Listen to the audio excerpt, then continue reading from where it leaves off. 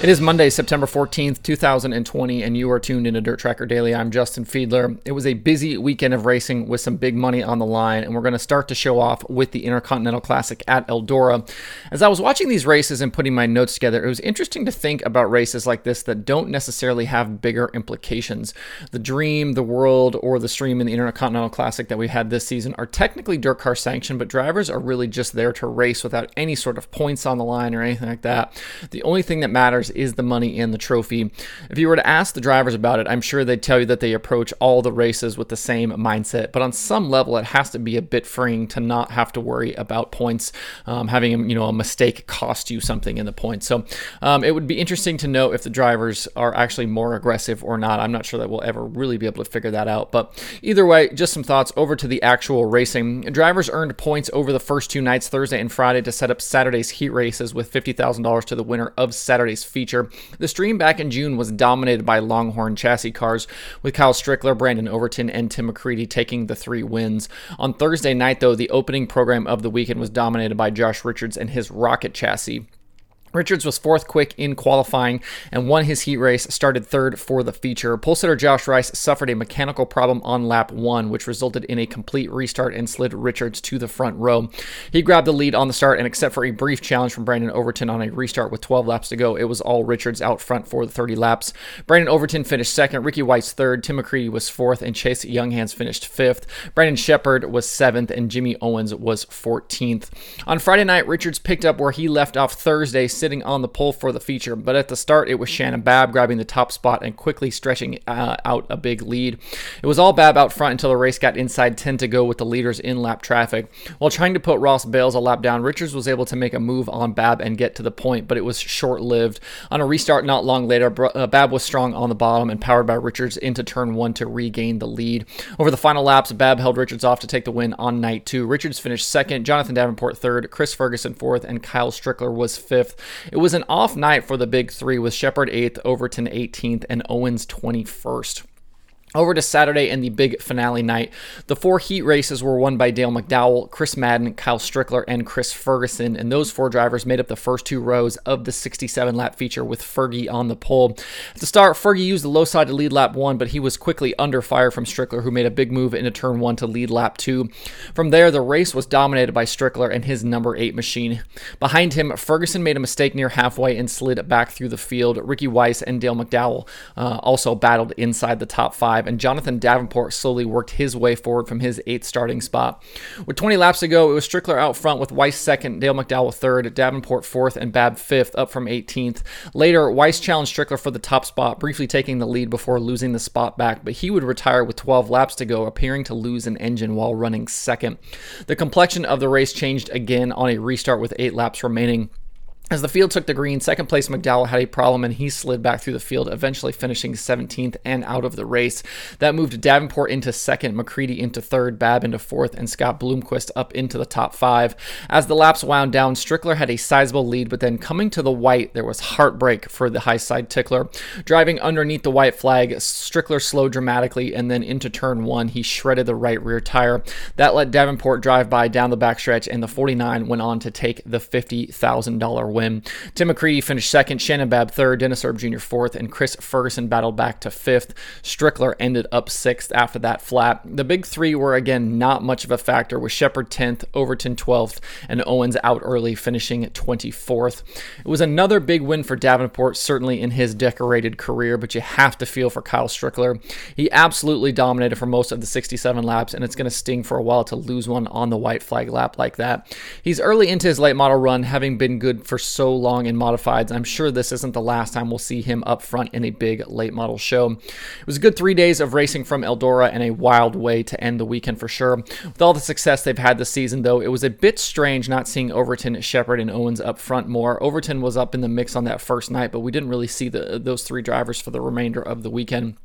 Just shows how difficult these late model races are and how quickly you can get buried in such a strong field. Even though we didn't get the Dream and World this season, we did get to see some great racing at Eldora. So kudos to all the drivers and Roger Slack and all the people at Eldora Speedway for making those events happen. I wanted to also give a shout out to Flow Racing. They have done such a fantastic job here. Between covering the Tusky 50 this weekend and the Intercontinental Classic at Eldora, there was so much, not only the live streaming stuff, but all of the other video content that they put out over the weeks or over the weekend. Tons of great interviews, all access pieces, all kinds of great stuff coming out from Flow Racing right now. They are absolutely just killing it. Wanted to give them some more kudos for that. Speaking of the Tusky 50, that was the other big weekend event happening at Port Royal Speedway. The racing expanded to 3 days this year, with Thursday and Friday paying $6,000 to win, leading into Saturday's $53,000 to win main event. Coming into the weekend, it was hard to pick against Kyle Larson or Anthony Macri for the big money. Those two drivers have been incredible at Port this season, but neither would end up with a win over the 3 nights. Back to Thursday, it took 3 attempts to even get a lap complete in the opening night feature because of early crashes in nearly the same spot on the track for James McFadden and Casey Kane's number 9 and Kyle Larson. Both drivers were okay, but done for the night. Tony Stewart led the early laps in the feature, but Corey Eliason was on the move behind him. Eliason took the lead on lap 6, but a caution for Brian Brown put Stewart back out front. By lap 13, though, Eliason was back to the point, and he quickly stretched it out over the field. Eliason, in his Rudine 26 machine, led the rest of the way to take the opening night win. It was his 3rd All-Star win of the season. Kerry Madsen finished 2nd, Tony Stewart 3rd, Gio Scelzi 4th, and Tyler Courtney was 5th. Several big names ended up out of the show, including Freddie Raymer, McFadden, Larson, Brian Brown, Christopher Bell, and others. Entering the weekend, Eliason was 110 points out of the lead, and on this first night, he was able to chop 12 out of Reitzel's lead. This is a theme that will carry on through the rest of the weekend. I've tweeted the stat out a bunch because it continued to shock me, but Kyle Larson, following Thursday night's race, had gone 20 All-Star events this season without a heat race win. I've certainly gotten plenty of replies about the All-Star format and how heat races don't really matter, and I get that, but it was still really surprising that a guy who's won as much as he has this season hadn't even just randomly lucked into a heat race win. But that definitely wasn't going to continue, and it ended actually on Friday night. Larson started 2nd in Heat 4 and won it to finally end the streak, so I'll stop tweeting about it now, and you don't have to see that stuff from me anymore. Anyways, over to the night's feature. Kerry Madsen started on the pole with Larson to the outside of the front row. Larson grabbed the lead on lap 1, and you certainly wondered if maybe the race for the win was over from there. But through the feature, Anthony Macri and Lance DeWeese were never too far from Larson out front. Near halfway, the battle for the lead got going, with Macri taking his first shot at Larson. Larson held him off, but over the next few laps, things continued to stay tight, with Macri taking more shots for the lead. Coming to 5 laps to go, it was then time for Lance DeWeese to make his move. He passed Macri into turn 1, and then a slider in 3 and 4 got him past Larson for the lead, so he got both cars in 1 lap. At the end, it was DeWeese taking down his first All-Star win of the season. Anthony Macri finished 2nd, Larson slipped to 3rd, Dylan Cisney was 4th, and Rico Abreu finished 5th. A 7th place run for Corey Eliason combined with Aaron Reitzel's 15th place finish meant Eliason chopped another 16 points out of Reitzel's lead following Friday night. On Saturday for the finale, Lance DeWeese and Rico Abreu led the field to green. After a mid-pack qualifying effort, Larson failed to qualify for the feature in his heat race and was forced to the night's B main. A 4th place result there put him 22nd, starting the big show. Lance DeWeese was the leader in the early going, but Rico was able to stay right with him. The two battled for several laps before halfway, with Abreu grabbing the lead on lap 19. The 24 of Abreu was strong out front, leading through the open red at lap 25 and then into the second half of the night. DeWeese didn't seem to have much for Rico, but that all changed on lap 37 when Rico suffered a mechanical issue out front and was forced to retire from the race. Big time heartbreak for Rico in a big money race. That gave the lead back to DeWeese. Over the final 13 laps, it was all DeWeese out front. He drove away to win the Tuscarora 50 and take down the $53,000 big check. Behind him, Anthony Macri finished 2nd after battling with Dylan Cisney, who finished 3rd. Kyle Larson drove from 22nd to finish 4th, and Corey Eliason was 5th. The win was DeWeese's 7th Tuscarora 50 triumph and 41st career All-Star victory. I heard Blake Anderson say that this win gives DeWeese Tuscarora 50 victories in 4 different decades now, which is absolutely insane to think about. His first win was back in 1994, so he won in the 90s, the 2000s, the 2010s, and now the 2020s. Also, big shout out to Dylan Cisney on a very strong weekend. He finished 12th Thursday after starting 25th, and then was 4th Friday and 3rd on Saturday, so very, very strong weekend for Cisney.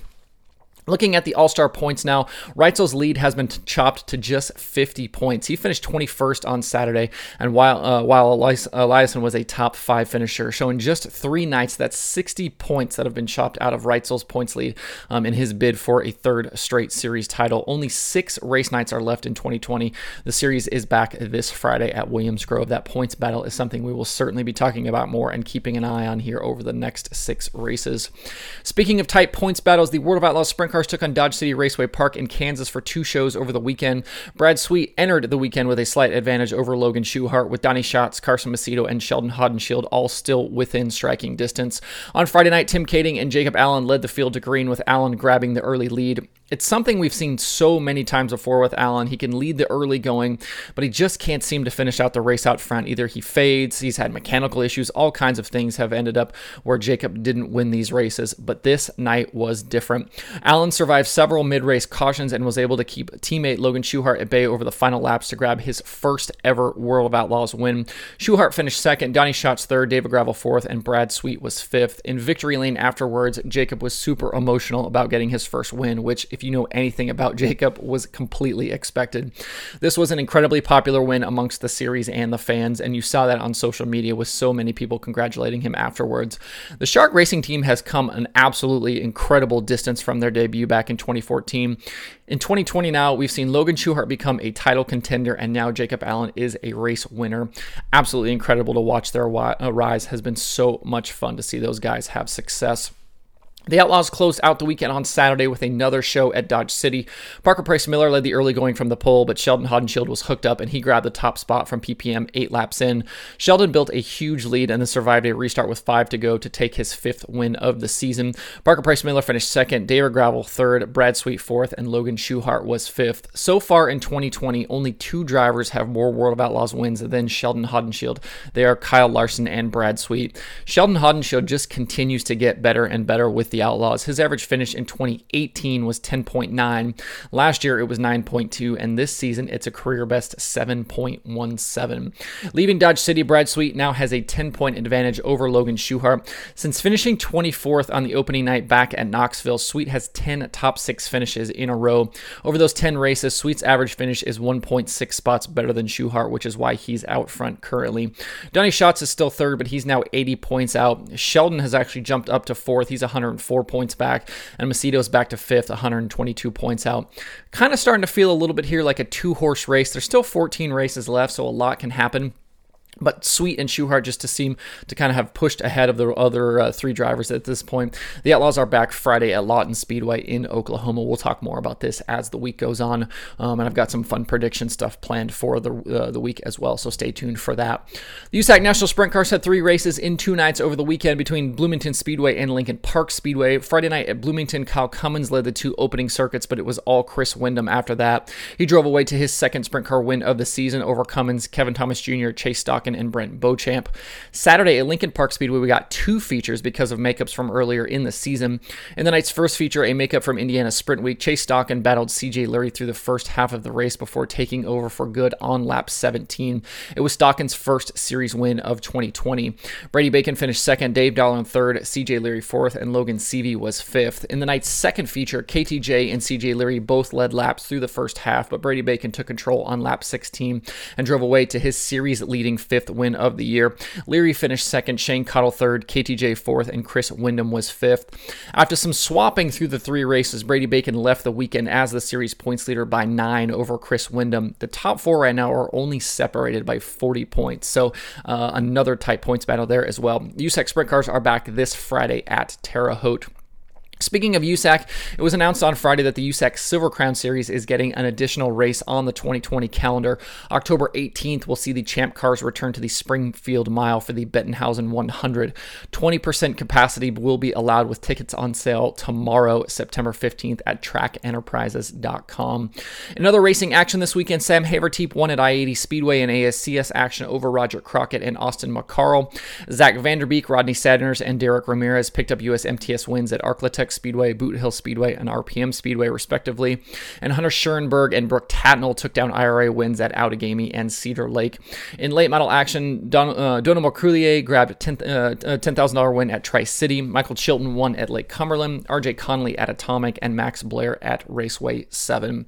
And finally today, the IMCA Super Nationals wrapped up yesterday at Boone Speedway. Nathan Ballard was the... I lost my place in my notes. Nathan Ballard was the Hobby Stock champion, Donovan Smith won the Stock Car championship, Jonathan Logue was the Northern Sport Mod champion, and Ricky Thornton Jr. capped off the week with a win in the Modified feature. Thornton also won the Late Model feature early in the week. So that's it for the show today. Hope everybody has a good Monday. You can find Dirt Tracker Daily on Apple Podcasts, Spotify, Stitcher, or where you get podcasts. Please subscribe and leave a review. You can also watch the show every day on YouTube and Facebook. You can email the show at info@dirttracker.com, and you can follow along at facebook.com/dirttracker, twitter.com/dirttracker, and the website itself, dirttracker.com. You can follow me personally on Twitter at Justin_Fiedler, and don't forget to sign up for the Dirt Tracker weekly newsletter. Thanks everybody for tuning in. We'll see you tomorrow for more Dirt Tracker Daily.